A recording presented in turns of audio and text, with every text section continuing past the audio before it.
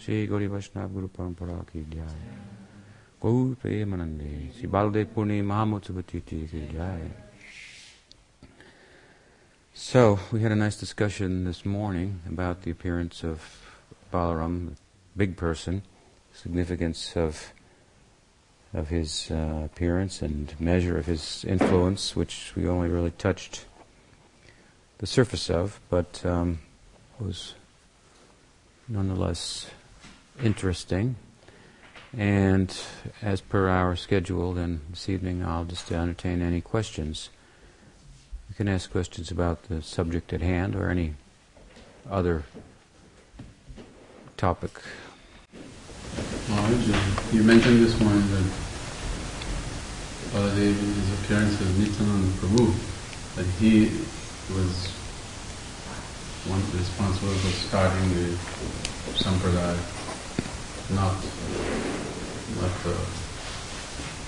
the Goswamis. Could you elaborate a little more on that? How he and his associates? How Nityananda Prabhu started the Sampradaya instead of the Goswamis. Well, yes, I did mention that. And the history is that Chaitanya Mahaprabhu's Leela was manifest in Navadvip. Of course, first as a scholar and then as a devotee, all at a young age, and he was performing kirtan in Nadia, and Nityananda Prabhu came to Nadia. He had actually left from Ekchakra, which is in the mandala, the circle of Goda, of the pastimes of Chaitanya Mahaprabhu. Navadvip's kind of like the center of that, but Nityananda Prabhu appeared in Ekchakra, and he left home at an early age with a sannyasi who came to the house of Hadai Pandit, his father. And the father entertained the sannyasi, hosted him, and he asked at the time of his departure if there's anything he could give him. He said, well, give me that son of yours. So he followed the comparison was given to Dasarath in Ram Leela, who was truthful and dharmic, and therefore upheld his promise to his wife, which, as it turned out, she asked him for a boon. He had promised, whatever you want, I'll give you, and she asked that Ram be banished from the kingdom a day or so before his coronation. So you can imagine what a bind Maharaj Dasarath was in, but this is the brutal kind of reality of the Ram Leela, that the Dasarath and then more so even Ram were super dharmic to the point that he realized that Ram must be God, nobody could be like that. You want to perform dharma, not just basic truthfulness, for example. Everybody can do it to one extent or another, I suppose, but given all the circumstances, the banishing of Sita at the end of the whole Leela, after everything was resolved and so forth. And in this instance, early on the part of Dasarath, he was very dharmic, so he acquiesced, he lived up to his word, and he banished his son from the kingdom the day or so before he was to be coronated. And everybody, of course, in Ayodhya was overjoyed with the idea of Ram becoming the king. It's a long story in Ramayana, but the comparison is given. Hadai Pandit, the father of Nityananda Prabhu, living up to his word, he fainted at the thought of Nityananda being taken at an early age by the sannyasi, but the dharma was such that if a sannyasi came to your house and you hosted him and so forth, it wasn't uncommon to give a son. It's just like in the olden days, people would have children for the purpose of the family unit. The family unit in a traditional sense was much more preserved than it is today. And so they would have children often because we need a hand at the farm, or if there was enough resources, we'd have a son and he'd become a doctor, and one would become a lawyer, and one would become a priest. We'd have all our bases covered. so to speak. The family unit would be complete. We have a lawyer in our family, we have a doctor, we have a priest. So if we get sick or close to death, we have the doctor. If we get any legal implications, we're saved. And if we commit any sins, the priest's son is there to absolve us, and so forth. So this was kind of the idea. So, at any rate, it wasn't uncommon then to give a son for the priesthood, but this was an extreme request in a sense. And anyway, he acquiesced, he gave the son, he passed out, and Nityananda went traveling with the sannyasi. And he went many different places, and ultimately he arrived in Vrindavan, and he looked at all the temples, and he couldn't find Krishna. The deities were there, but, well, some kinds of deities. Actually, the deities of Krishna and Radha and Krishna, they came very much under the influence of the Goswamis. But at any rate, he was looking in the temples, he couldn't find Krishna, and he had a feeling Krishna must be somewhere else, in a more prominent way. And so his heart and mind were drawn to Navadvip, and he arrived there. And that morning, Chaitanya Mahaprabhu said, "A great person has arrived in Nadia, go and find him out. I had a dream last night, and a fellow came to my door, and he was riding on a chariot with a palm leaf." This is Balaram's chariot, had a flag with a palm leaf. Palm? Something like that. Decoration, yeah, it was drawn on there. And he came to my door and yelled at me, and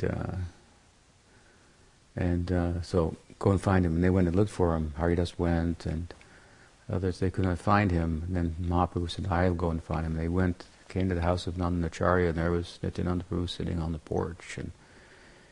And so they had their meeting there. And the devotees looked, and they saw them, and they looked as if they had seen Krishna and Balaram. So Nityananda Prabhu joined the group of Chaitanya Mahaprabhu, and he and Haridas would go out and chant in the streets and meet people and so forth. And there's the famous story of the Jagai and Madai.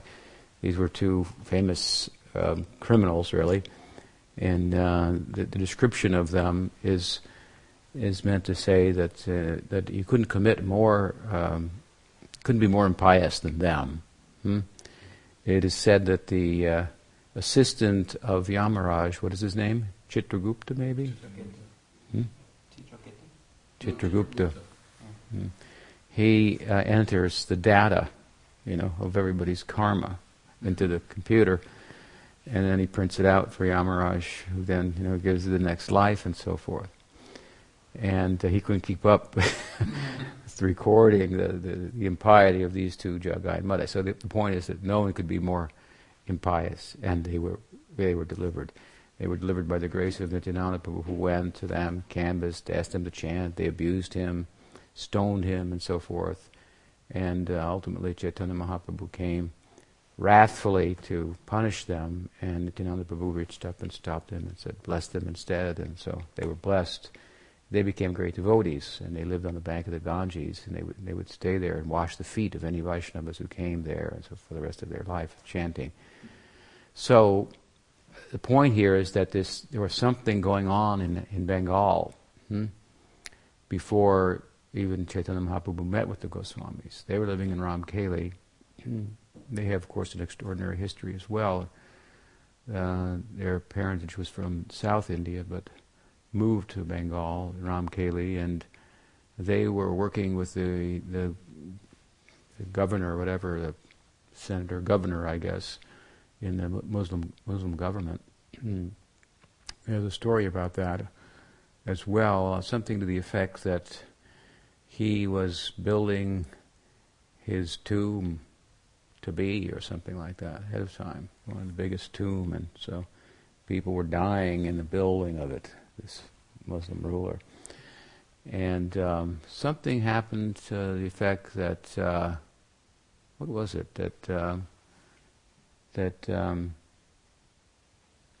he asked his assistant to go and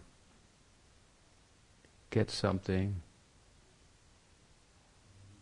and his assistant had seen it. The other previous assistant was asked something, wasn't successful, and had his head cut off. So he was pretty apprehensive, and so he kind of left and didn't come back. And sorry, I can't remember the details, but he went and he met Rup and Sanatan, and he told him the story, and Rupa and Sanatan asked about the Muslim leader and so forth, and they could understand what he wanted and how to fulfill just by hearing the story, and they were very insightful. And so the fellow came back, and he gave what the ruler wanted, and something like that. And he how did you figure that out? And sorry, I can't remember the detail. It would have made it more interesting. But at any rate, when he told you he met these two boys, these two youths, young men, and they were young men, and so the king wanted to meet them, Muslim king, ruler. So he went, he met them, and they were extraordinary, and he wanted to engage them in the service of the government and so forth. So they were engaged there, and meanwhile Chaitanya Mahaprabhu's pastimes were going on.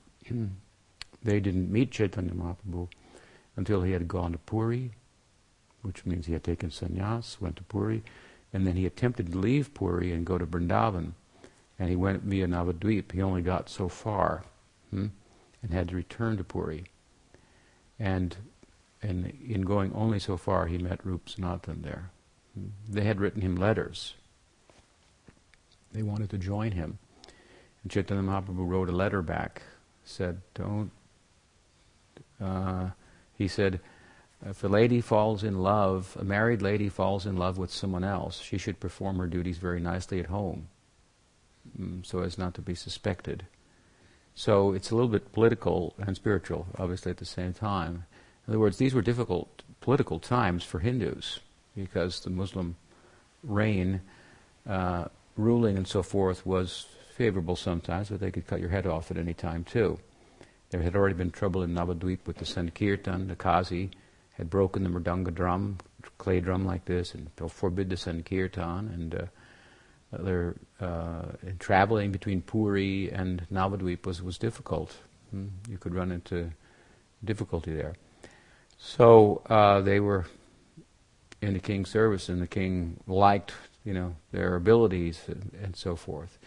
The fact that they wanted to leave would not have gone over very well with Nawab Hussain Shah. So Mahaprabhu wrote him a letter like this, and it has the implications of Parakiya, obviously. It's the way in which he told him, be careful, stay where you are. You can let your love for me rage. A time will come, an opening will come, but don't act as if, don't be agitated in such a way that the Nawab will be suspect. So do your duties at home very nicely in the government service. They did the best they could, of course. But anyway, Chaitanya Mahaprabhu did then meet with them and cautioned them as well. And gradually they were able to extricate themselves from Nawab's service. Sanatan was imprisoned. Actually, Rup got away, and then Sanatan bargained his way out of the jail and so forth. And he dressed himself like a Muslim fakir, and he traveled throughout India. Finally met Chaitanya Mahaprabhu in Benares. So, the point is that this all took place after the Sannyas Leela, and Mahaprabhu's preaching and Nam Sankirtan and so forth was going on in Navadvip before that. And there were a lot of different impressions of Chaitanya Mahaprabhu, ideas, theological ideas, insights, realizations about who he was, what was the significance of his appearance, what he was doing, and so forth. So Kavi Karnapur was a writer about him. Murari Gupta was an elder in school of Chaitanya Mahaprabhu, very dear to him. He wrote a book about Chaitanya Mahaprabhu, who he was, the theological, spiritual significance of his appearance, and so forth. These were two narratives on Chaitanya Mahaprabhu, his Leela, and the philosophical, theological significance of his appearance in Navadvip before the later writing of Chaitanya Bhagavat on the part of Vrindavan Das, and the final work of Krishnadas Kaviraj, the Chaitanya Charitamrita. It was only the Chaitanya Charitamrita that was written under the tutelage of the Goswamis.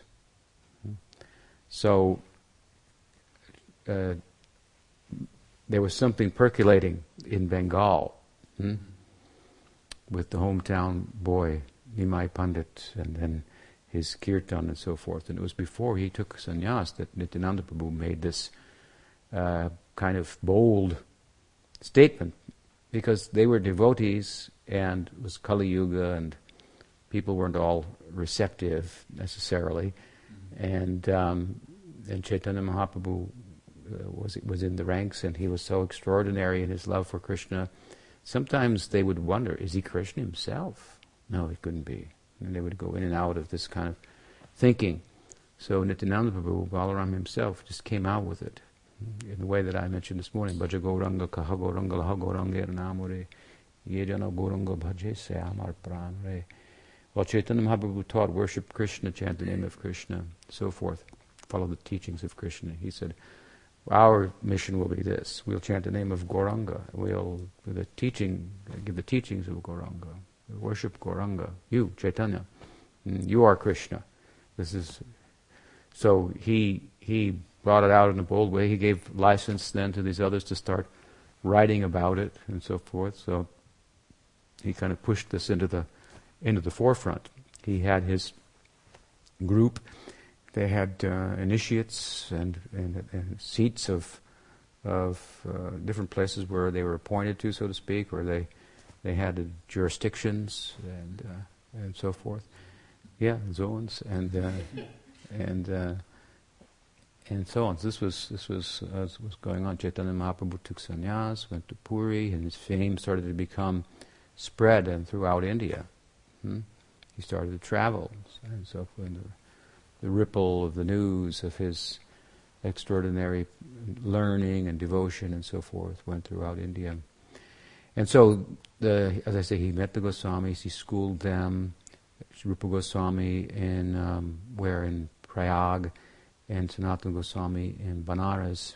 And then he told them to go to Vrindavan, write books on Vaishnav Siddhanta, excavate the places of Krishna's pastimes, where this Leela took place, where that Leela took place. They did that effectively, and got patronage of big kings who would build monuments there and temples there and so forth. It's how all the what are now ancient buildings were really built up at that time, about 500 years ago in Vrindavan. So Chaitanya Bhakti really gave life to the Dham, Vrindavan, in modern times, 500 years ago. All the major old stone buildings are all coming from that time of Chaitanya Mahaprabhu. You can just imagine the kind of patronage that they were able to get, how modern and up to date they were, because they were getting the leading kings, to support their spiritual religious activities and so forth, to give attention to Vrindavan. They're very, very qualified. Chaitanya Mahaprabhu had personally handpicked them, selected them. So they were writing about the significance of Chaitanya Mahaprabhu and Krishna Leela and so forth in Vrindavan. Meanwhile, something was going on in Bengal, kind of in a kind of a freelance, spontaneous way, without any organization or any attempt to systematize the different nuanced theological conceptions of Chaitanya Mahaprabhu.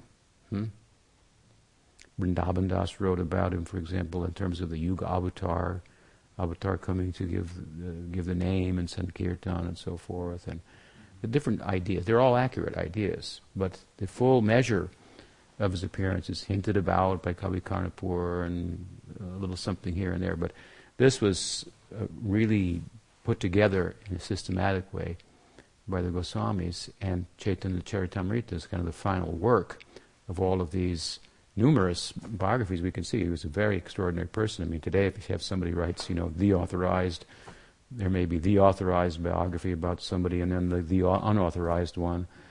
But to have so many, half a dozen or so at the time, these were learned people, obviously. They were laureates, literateurs, they were writers, poets, thinkers, and so forth. They were all able to write in Sanskrit, and of course Bengali was the local vernacular. And so, but the Goswamis, they really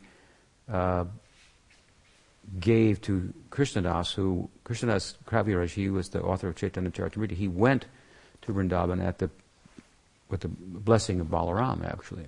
He had gone to his father's house, brother's house, and his brother had a gathering, and in the gathering, one of Nityananda's principal associates, the Dwadasa Gopal, the 12 Gopas, cowherds of Vrindavan, who came with him. In Gaur-lila, his name was Miniketan Ramdas. Miniketana came to the place. He used to travel freely and carry a flute, and he came to the place, and the brother of Krishnadas, who was the host, showed him no respect, and he could understand from that, he has no respect for Nityananda. He respects Chaitanya, but not Nityananda. So he broke his flute in that place, which is inauspicious. He broke it. Kind of like a curse, like nothing good will happen here. And so Krishnadas Kaviraj, he saw that, and he thought he could understand from the kind of the sign language of Miniketan Ramdas that my brother respects Chaitanya Mahaprabhu, but not Nityananda Prabhu. This means he has no real respect for Chaitanya Mahaprabhu. He doesn't really understand the significance of Chaitanya Mahaprabhu. He said this is like the logic, the half-hen logic. The man had a hen, a chicken, and he was making money from the eggs. And then he realized, well, I'm making money out of this hole that the eggs come out of, but there's another hole, the mouth, that costs me money. I have to put feed in that one. So I'll cut off the head, and then I'll just make the eggs. Of course, he went out of business very quickly. So this is called half-hen logic.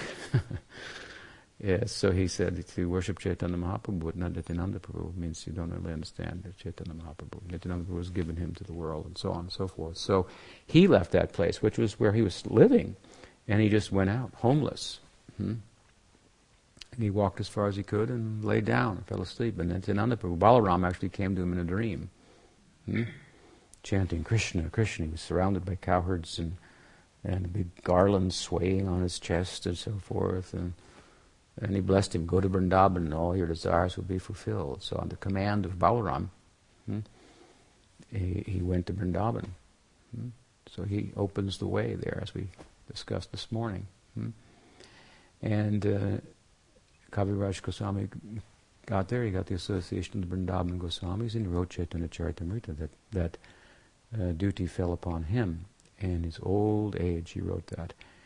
And there, all the theology of the Goswamis, it was put in Bengali. And then Srinivas, Shamananda, and Narottam, they took this Chaitanya Charitamrita, some of the other Goswamis' books, to Bengal. And they, especially with the Chaitanya Charitamrita, the effort was, and it was successful, to get everyone to embrace the Chaitanya Charitamrita, where all the different religious conceptions about Chaitanya Mahaprabhu were largely accommodated, and some heterodox ones were not, of course. So there was this Sankirtan of Chaitanya Mahaprabhu was going on before the Goswamis got directly involved.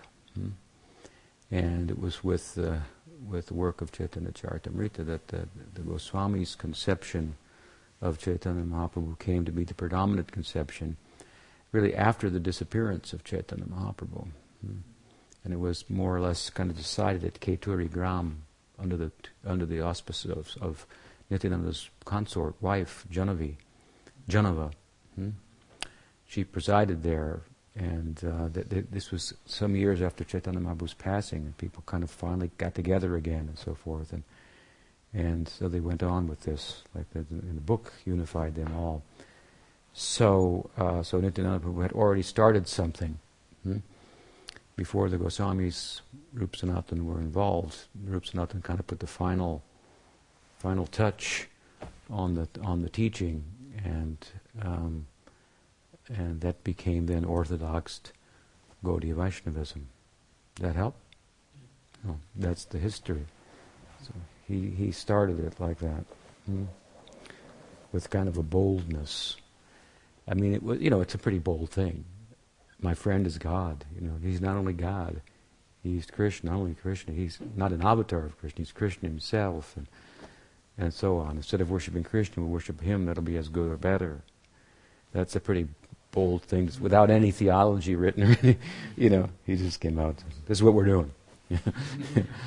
And, on the strength of his enthusiasm, they went forward like this. And that's why he wanted, Nityananda Ram, for example, he wanted examples to illustrate his point. That's why he was after the lowest of the people. He thought he can deliver the lowest of people without any problem. In other words, in the religious circles, well, people who were impious and so forth, the people would give up on others. The pious people would give up on them, or think it would take them a long time to become pure. What to speak of liberated, and what to speak of develop prema and so forth. He wanted to take the lowest people and give them prema immediately, and then give Chaitanya Mahaprabhu the credit.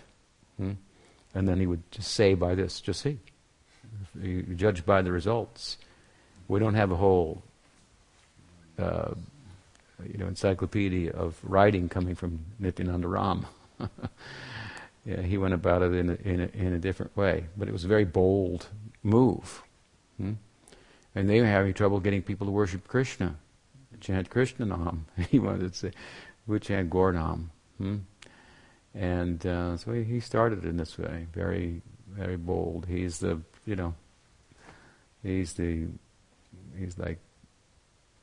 the personification of the Godhead in a serving mood, in a mood of serving himself. Therefore, the Bhakta Abhiman, the conceit, the ego of a devotee, has its origins in Balaram. Bhakta Abhiman Mool Sri Balaram. Yes? We were talking about Jagai and Radhai, and similarly, Nityananda Prabhu would glance at somebody and they become full of ecstatic love for God, and people experience the same thing in the association of Chaitanya Mahaprabhu. But still today we have Mahabhagavatas in our century, say, but that sort of thing doesn't seem to take place. And how do we reconcile? Why not? I mean, is there anything that you can offer? It's just sometimes Jagai and Radhai were so bad, and right on the spot they became pure devotees. Mm-hmm.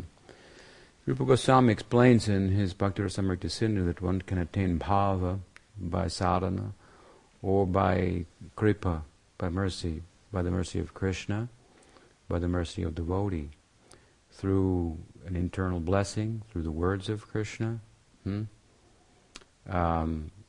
a physical, like touching, or a devotee. He categorizes it in this way.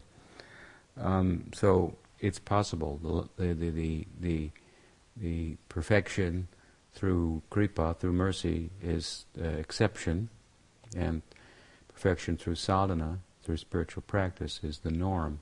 And obviously, the difference is that while in sadhana bhakti there will be some mercy, no doubt, then we see in the examples of Kripa-siddha, we see no particular sadhana. Sometimes I think Rupa Goswami may have given Sukadeva Goswami as an example.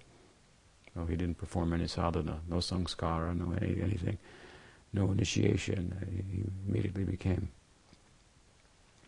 a sage, so to speak, and immediately took to the Bhagavatam.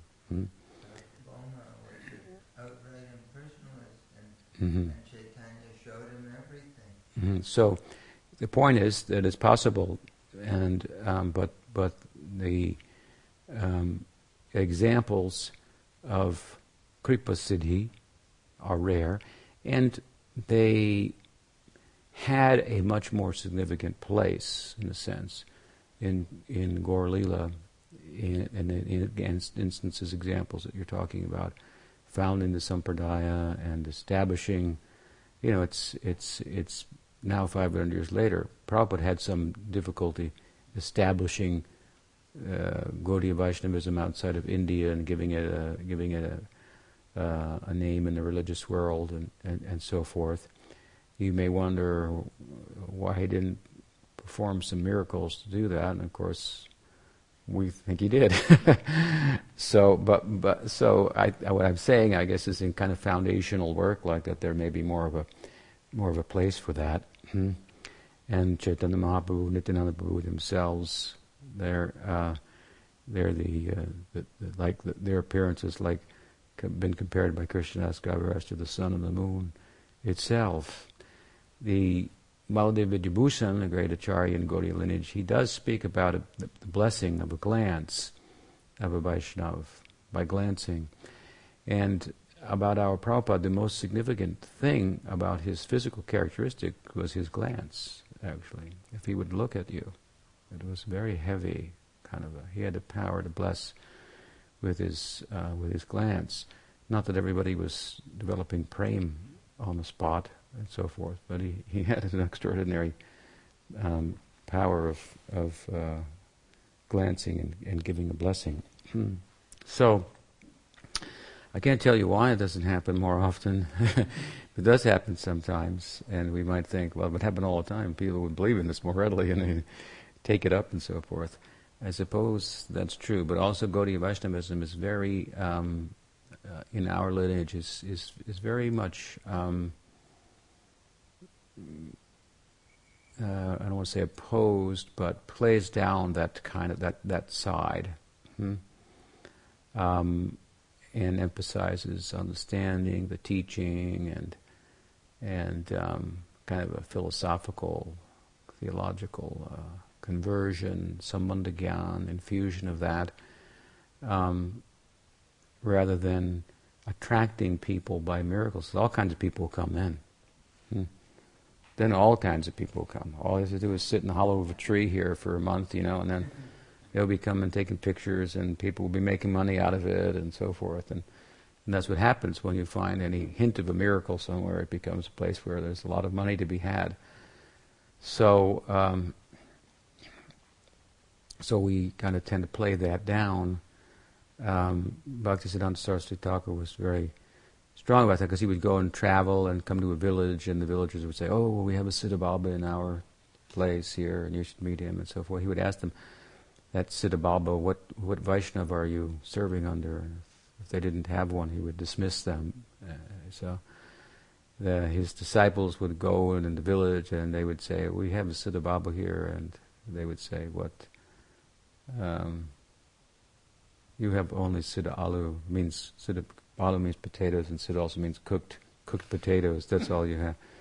Something like that. This is just a way of making a meal. This fellow's just getting a meal for himself and a few other people in the village here. So they were a little heavy like that. And there's a lot of imitation when it comes to religion. And where we see the Kumbh Mela movie, there's all kind of crazy things going on.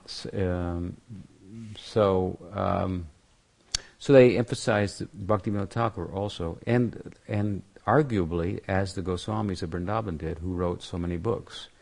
They authored books. They felt this was more significant. If you really have an understanding, realization, and put it down in writing, and then, because someone can say something and do something, and then the next thing you know, they're contradicting themselves over here, and so on and so forth, and they might have some power.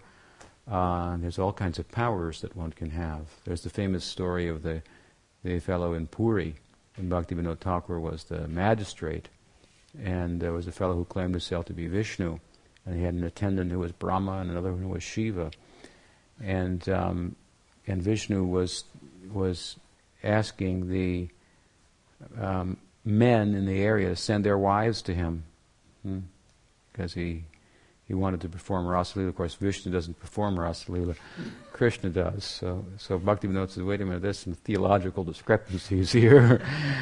And that's the least of them, So he, knowing the philosophy of the Goswamis and so forth, then he could understand this is a cheating affair, but he had powers, and so he Bhaktivinoda gathered up some pious people and said, "We're going to go and arrest this man." for whatever other crimes he's doing and so forth. Some of the husbands were complaining, I guess. And so they went to arrest him, but the people who went with Bhaktivinoda were intimidated by him. They said, "We don't know. They say he's Vishnu. He's got all these powers and so forth." And when they got close, he went like this and threw down fire around Bhaktivinoda. And the others, as they cringed away, Bhaktivinoda, he just went forward, and they arrested him. And they dragged him into the jail, and there was a long court case. Only in India can you try somebody for imitating Vishnu, imitating God, so-called incarnation of God, and take him to court. So there was a whole court case for 7 days. I think 7 days. And in that 7 days, Bhaktivinoda had a big family. He had like 10 sons, 10 children. And as the days went on, one after another got a fever. And the wife got a fever, and high fever. And, these were not times where he had every type of medicine available and so forth. So it was not uncommon for people to die of a fever, typhoid or whatever. Cholera or what's that other one you get from the mosquitoes? Malaria, so forth. So then the last day of the trial, Bhaktivinoda came down with fever also. And so this fellow was creating this. He had this power. But Bhaktivinoda Thakur prevailed, and people wanted him to dismiss the case. It's Vishnu, can't you see? He said no, and he convicted him. He was convicted, and he was sentenced to jail. And when he went into jail, they cut off his hair. He had long dreadlocks and so forth, so he had some power in his hair, yogic power in his hair. And then he fell and collapsed on the floor. And later he committed suicide in the jail, hung himself. So it's unfortunate, but anyway, he wasn't Vishnu, is the point. So Bhaktivinoda prevailed. So this kind of miracles and all, and siddhis, and there's if you read Yoga Sutra, for example, where the siddhis of yoga are described, there's a strong emphasis on not being distracted by such. So Gaudiya sect tends to be very, in our lineage, with emphasis on the teaching and so forth, to get genuine understanding, to combine the enthusiasm, the interest, the inclination to chant, for example, with philosophical support. There's another example, a cute example, is the story of Prabhupada, who had a disciple in New York, the early days of his mission, and the disciple said that every time I chant, a blue light comes and surrounds me. What should I think about that? And Prabhupada said, keep chanting, it'll go away.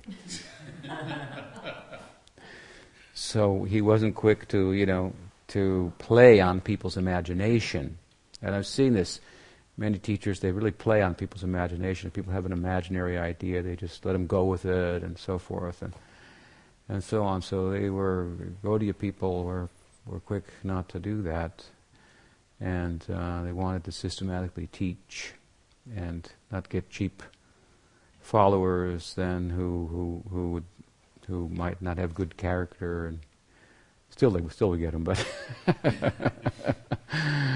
but at least we have a system for with theology and so forth to weed it out for those who have the ear and the sukriti to listen and understand.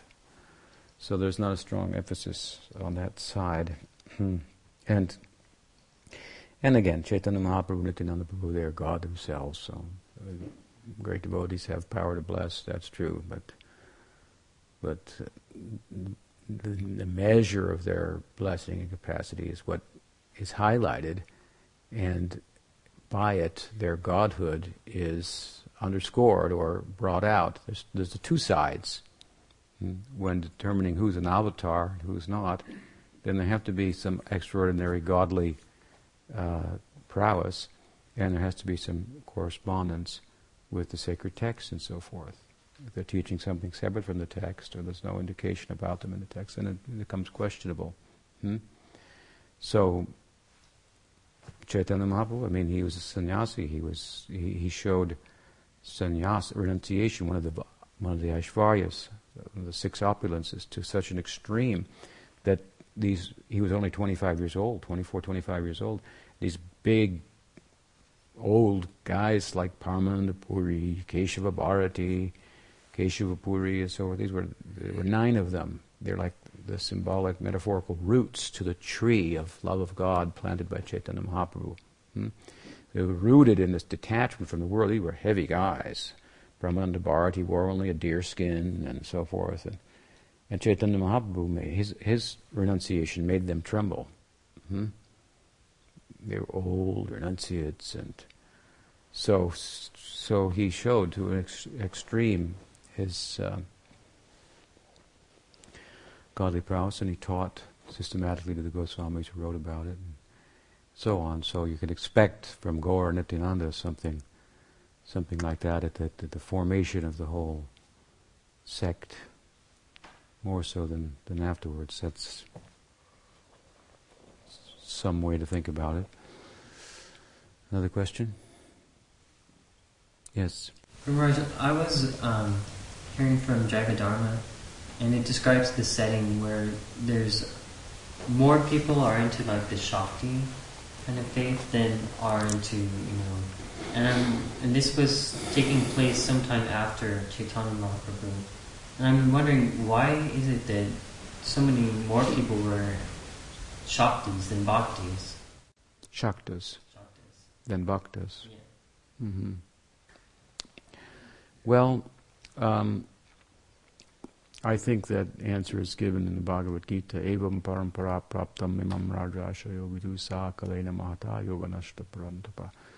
In time, the teachings may be covered over, and this is the material world, so it's as beautiful as it is, it's a hard sell. You're selling a serving ego to people who are very strongly rooted in and enjoying ego for eons, since forever.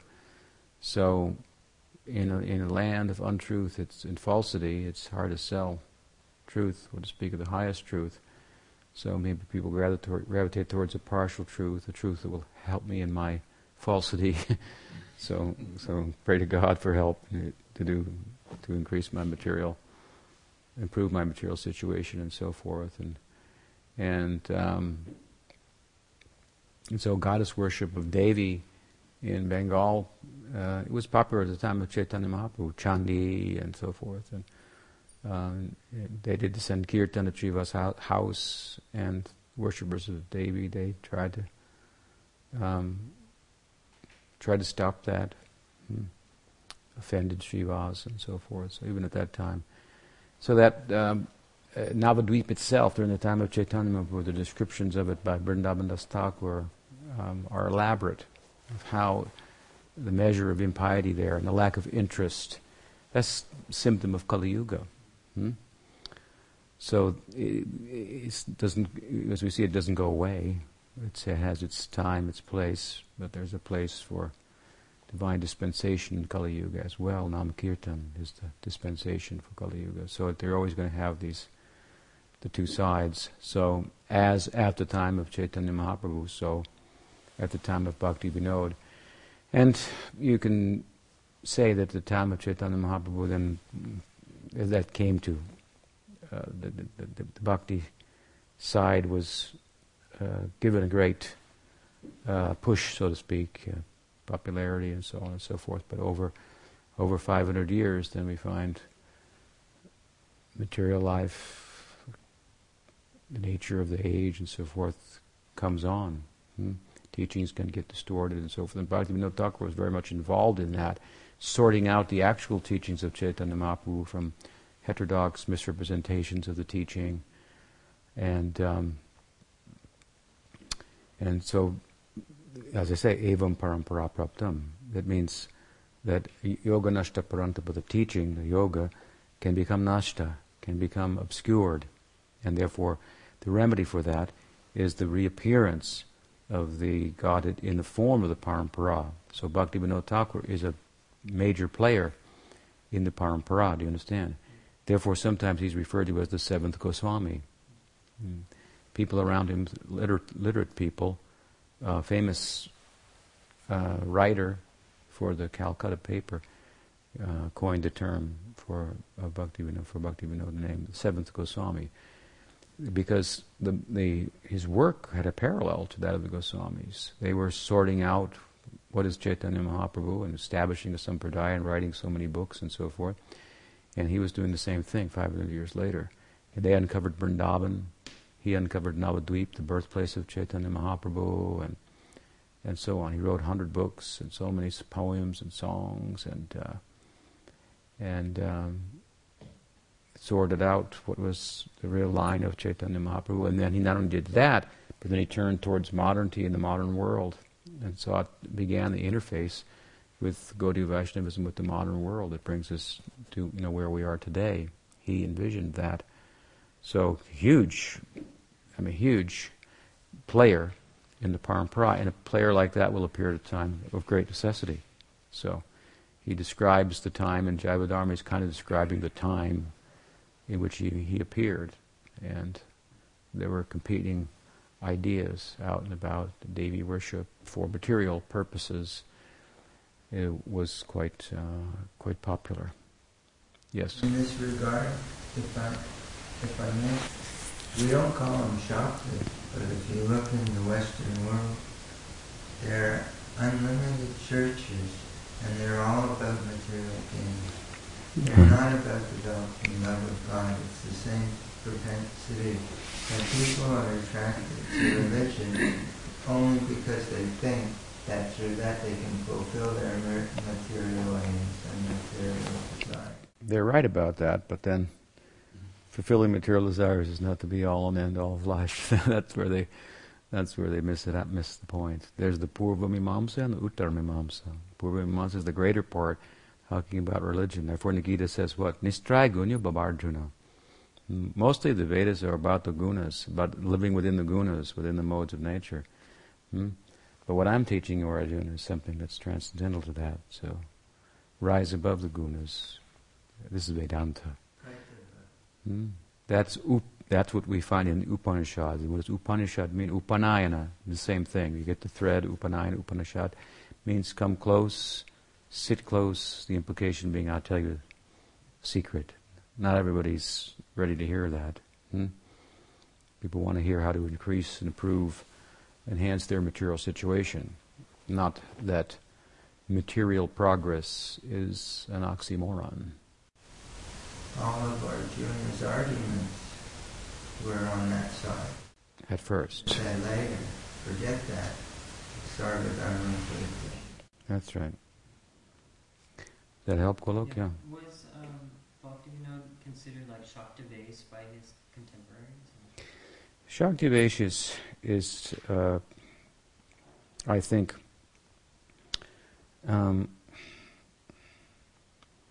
was used by Sridhar Maharaj in relation to Prabhupada in a broad way. In a broad way. And in the broadest sense, then the Guru is an empowered representative of Krishna. But we don't tend to call every Guru a Shaktivesh avatar either. So nobody referred to Bhaktivinoda Thakur like that. As Yajabar Maharaj and Sridhar Maharaj, they said, I think, Shaktivesh, something like that. But when they were asked then, Sridhar Maharaj was asked details, because there's two different basic types of Shaktivesh given in Chaitanya Charitamrita, Lagu Bhagavatamrita, Rupa Goswami, and so forth, to really look at the term in a refined sense. And he said, well, what I mean by it is that he was empowered by Nityananda Prabhu. I think that Nityananda Prabhu came and lived in him and did his work and so forth. So Nityananda Vesh. And we can go with that. No harm. But no, it wasn't. But to call him the seventh Goswami is to say something very extraordinary about him, nonetheless. What else? Yes. What is the book called that Bhaktivinoda Thakur wrote about Navadvip? Navadvip Dham Mahatmya? Yes, that one. In that book, Nityananda Prabhu was traveling with Jiva Goswami. And I don't really remember if he goes into trance or if it just comes out, but he starts screaming and yelling for Subala and Sridham and talking about how he can't herd cows alone. And I was just wondering... Who does? Nityananda Prabhu? Yes. I was wondering if that ever happens to Balaram, or it happens to him in Braj. Like, it just seems like Because if it doesn't, it seems to me like one is coming through, because it seems like Braj is like the original, and Navadvip is just sort of like an emanation, if that can come through in Navadvip, but Navadvip mentality can't come through in Braj like that. Like, I don't understand. The Navadvip mentality doesn't come through in Braj. Well, it seems like he's dispensing love of Krishna in Navadvip, but he's immersed in that sweetness in Braj. But if he takes on a different sort of, like, he takes on the Braj mentality just for a moment, I don't understand why that can't happen to him in Braj. Because if it can't happen, then it seems... What can't happen in Braj? Things that Nityananda Prabhu does. Just him doing that in Braj momentarily. Well, I'm not clear what you're asking, but in Braj, Krishna and Balaram are herding cows together all day long. If Nityananda Prabhu is in Gaur Leela and he then goes into a trance in Braj Leela and calls out the names of the cowherds and so forth, he's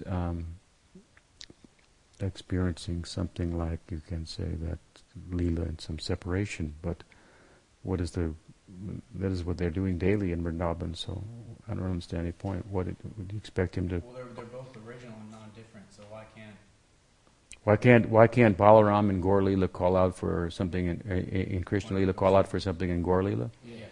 Is that what you're asking? Yeah, I was asking if that can happen and if it can't anymore. Well, it does happen in the Krishna Leela, of course.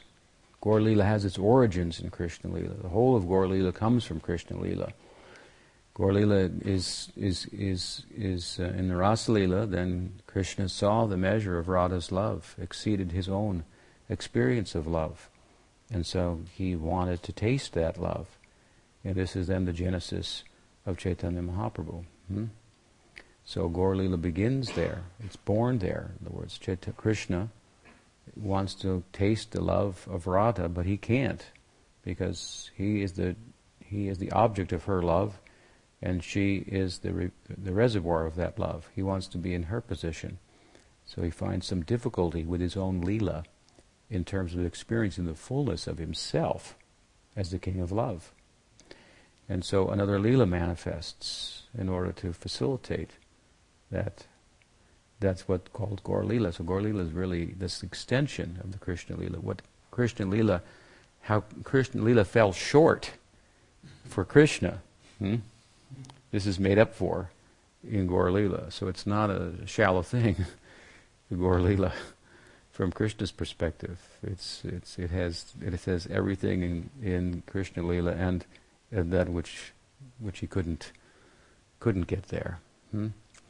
So those are the ambitions, three ambitions of Krishna that are the basis of the Gaur Leela, internal reasons for his experience, for his descent.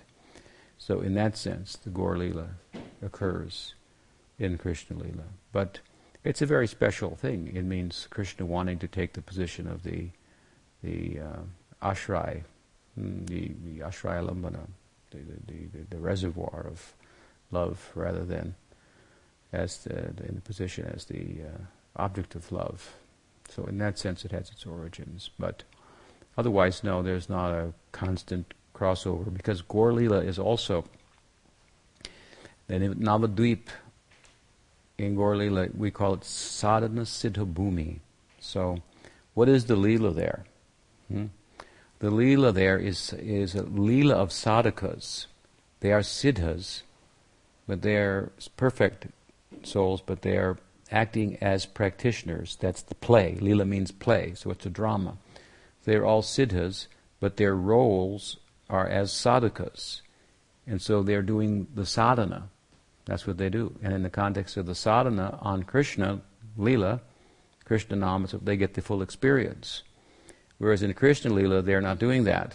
They're not doing any sadhana to experience Gaur Leela. So that the nature of the Leela, Gaur Leela, is such that it affords them the experience of Krishna Leela. The way it's set up. It's the bhumi, the land, where siddhas play as sadhakas. And so they have to taste perfection, because that's what sadhakas seek to do. That's the whole Leela. So in the sadhana of the lila of a sadhaka, they taste the perfection. But in the lila of the perfection, how they will taste the sadhana, that's backwards. Do you understand?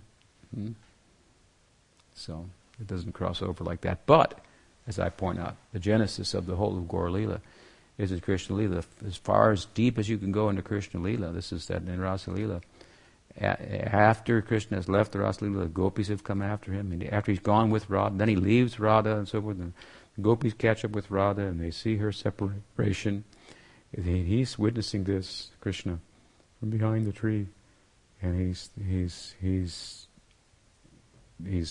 feeling some necessity is born from this. This is the genesis of Chaitanya Mahaprabhu. So in that sense, Gaur Lila is found in Krishna Lila, and then you go deep into Gaur Lila and you find Krishna Lila, and so what else? Yes? Could you explain the teaching of this Lila of Balaram and Yamuna trying to move the Balaram's Leela of dragging the Jamuna with his plow. This is briefly, but this occurred in the context of Krishna sending Balaram to Vrindavan to deliver a message to the inhabitants. He had already sent Uddhava earlier from Mathura, but Uddhava, he's not a Brajbasi, so it was difficult for him to really communicate the message and even understand it. In fact, he ended up thinking, I got sent here to be schooled myself in devotion. And he is Shastravit, he's Krishna's advisor in Dwarka, and he would advise, of course, according to the Shastra, so he was very learned. The idea is, well, that manmana bhava madbhakto, this is the end of all knowledge, just be my devotee. And so he saw that in Vrindavan, he was overwhelmed by that. He used to walk around for a couple months just chanting certain verses in praise of the gopis, and he came back to Dwarka a new man, so to speak, thinking that the intensity of their devotion, he had never seen anything like that. So he ended up getting schooled. Eventually then Balaram was sent, and of course he's a Brajbasi, so he was a better emissary, so to speak. So this is the context in which that Leela appeared. And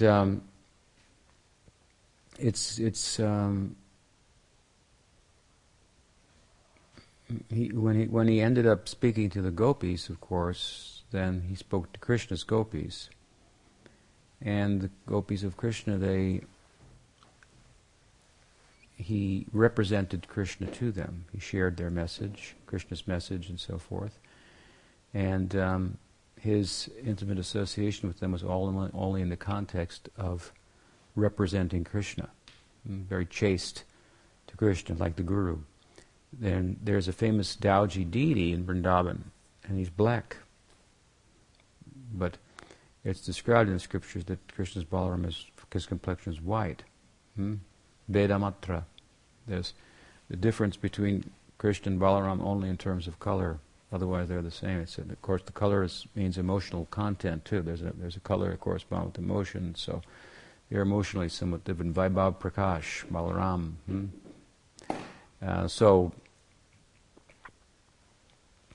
Then how we have a black deity of Balaram. So it means that in this Leela, he so much represented Krishna that he turned black.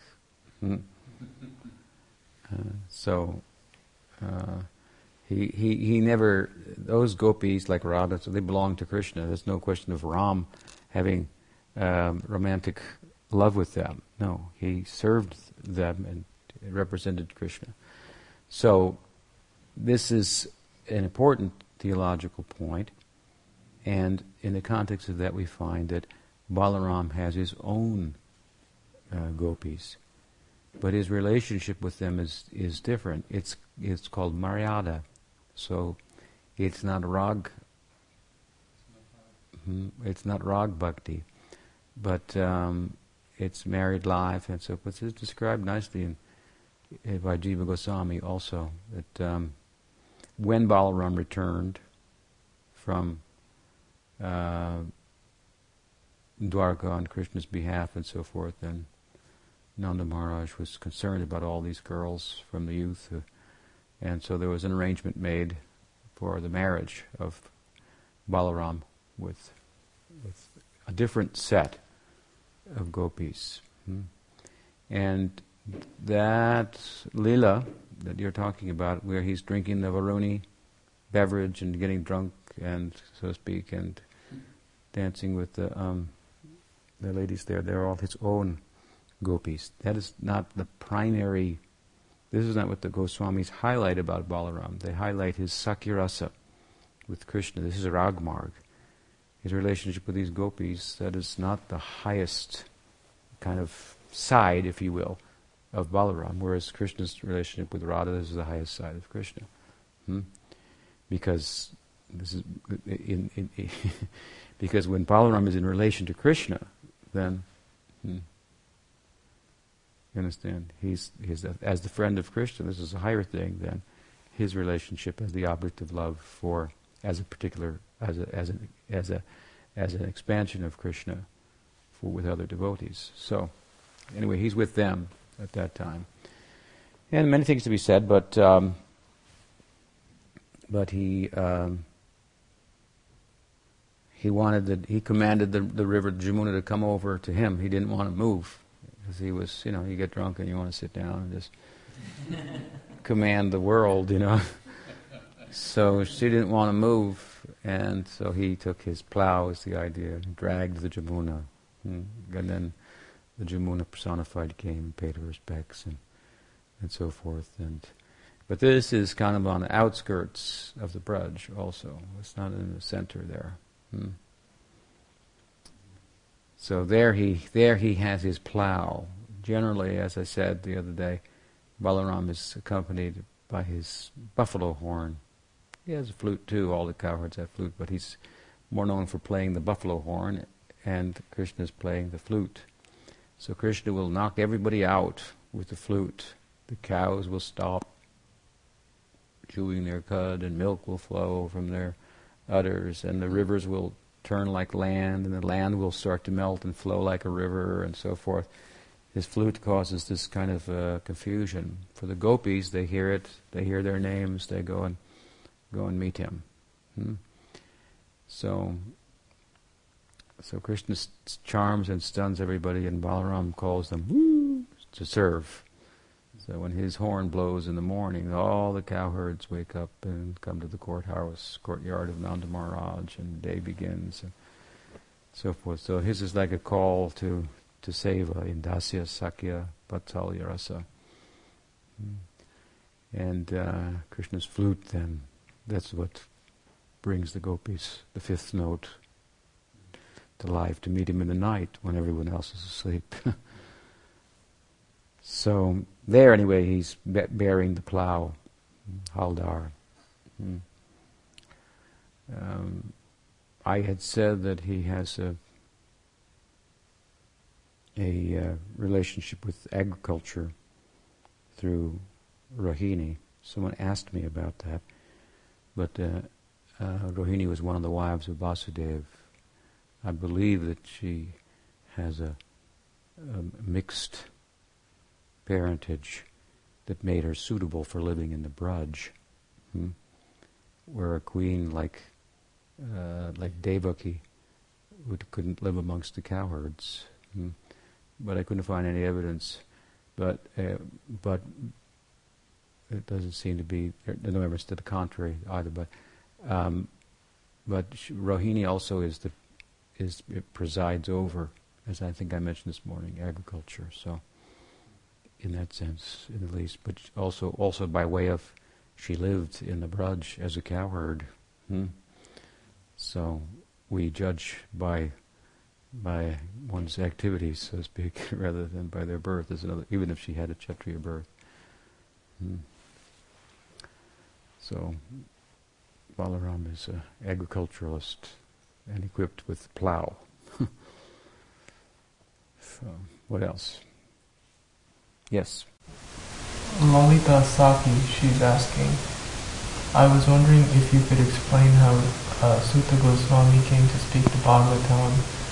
Since Balaram killed his father, then Shukadev spoke to Parikshit at least 100 years later. Right. Well, Sutta Goswami was blessed with a long life. His father had been blessed to preside over 1,000-year sacrifice. So, when his father was dismissed from that due to inappropriate activity, then his son, who had said the father is born again as the son, was placed on the dais. And the same blessing was extended to him. So, we don't have any record of it, per se, but repeatedly throughout the Bhagavatam, it is mentioned repeatedly in the first canto and again in the 12th canto and I think somewhere in between as well. It is mentioned that Sutta Goswami was present during the speaking of the Bhagavatam on the part of Sukadev to Raj Parikshit. So somehow or other he found his way over there. It was a big event. After all, Parikshit Maharaj was not just a king. These were kind of like feudal times, if you will, to use a European term. And there were many kingdoms. But the Parikshit was like emperor. So many kings were under him. So when the emperor was cursed to die in 7 days, and he was a great devotee as well, a Raj and a Rishi, and he went to the bank of the Ganges to fast for 7 days and nights. This was a huge event, and therefore it's described that people from all over India, of all different persuasions, religious persuasions, came, and he had to question, what will I do, what should one do at the time of death? How should one conduct oneself in life in general, and particularly at the time of death? And so everyone came to either witness what answers would come or to offer some answers and so on. So we can only imagine that news went everywhere and that Sutta Goswami also went and participated. There's no description of how he went there and so on and so forth, but we know he had a blessing to live a long life. And we know this was a big event, and we know that the Bhagavatam says in 2, 3, 4 times perhaps that Sutta Goswami was present during the speaking. Sutta himself says it. So we have his own testimony. He was there. And apparently then he came back and continued to preside, whatever, over the sacrifice. And he brought the speakers, the inquirers, Sonaka and others, to another level of interest. We hear the Bhagavatam begins with this him presiding over 1,000-year sacrifice, and I've said that he elevated their level of their interest. We could say that the level of his own interest was also elevated by the gathering on the Ganges shore when Sukadev appeared and spoke the Bhagavatam, and he returned with that, and then the nature of the questions reached a certain pitch, something like that.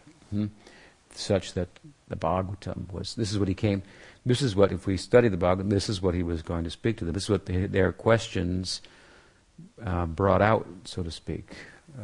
They were, the proper answer to their questions would be to speak the message of the Bhagavatam. So he records the history of how he had heard it.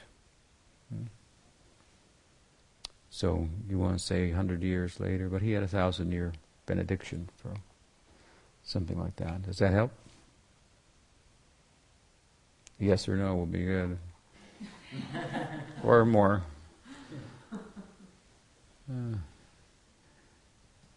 Sometimes these the histories in these books are less than what we might expect in terms of a very accurate chronological account from one event to another, which Western history is concerned with, getting the dates right and so forth. So Indian history was, in these type of texts at least, which were the history books at one time in India, weren't recorded with that in mind. The feeling of the time was sought to be recorded, and so it's written in poetry and so on. So you're going to find sometimes these kind of, with your modern Western historical mind, some questions like that. I hope this answers that mind, but we don't know exactly how, but he says he was there. He must have been. And with a 1,000-year life, I guess it's possible. But it's not the best thing to. I mean, it's understandable that we would ask questions like that. I don't fault the question at all. But it's worth saying that those kind of questions may not be as valuable as you might think they are. Take the message and go beyond history. Go beyond day and night. Ratradine. That's the idea. Turn night into day, day into night. It's talking about a land where all things are possible. And we're in a land where only certain things maybe are possible, and that's the problem. So then we kind of import that into our study of the Bhagavatam and make it less believable, perhaps. But we're Western people. We have the problem of rational minds, and we've enthroned reason, on the altar, and it doesn't belong there. It has its place, but not on the altar. So Bhagavatam likes to give a good bashing to the intellect. Not that it should be retired, no, but it should be used to assist us in our in transcendence of itself. What else? So we probably, what is it, 7:45? 7:45. So we're supposed to stop at 7:30, right? We could. Well, the Artika's at 6 Yeah. instead of 6:30. Right. So So it's okay. So I've actually gone 15 minutes over. All right, so we'll stop there. We'll gather again in the morning at 10:30 Pacific time. Bhagavat time, right? 10:30 a.m. Sri Baladeva Purnima Mutsvatiti ki jai. Gaud Bhakta Vrinda ki jai. Gaud Premanande.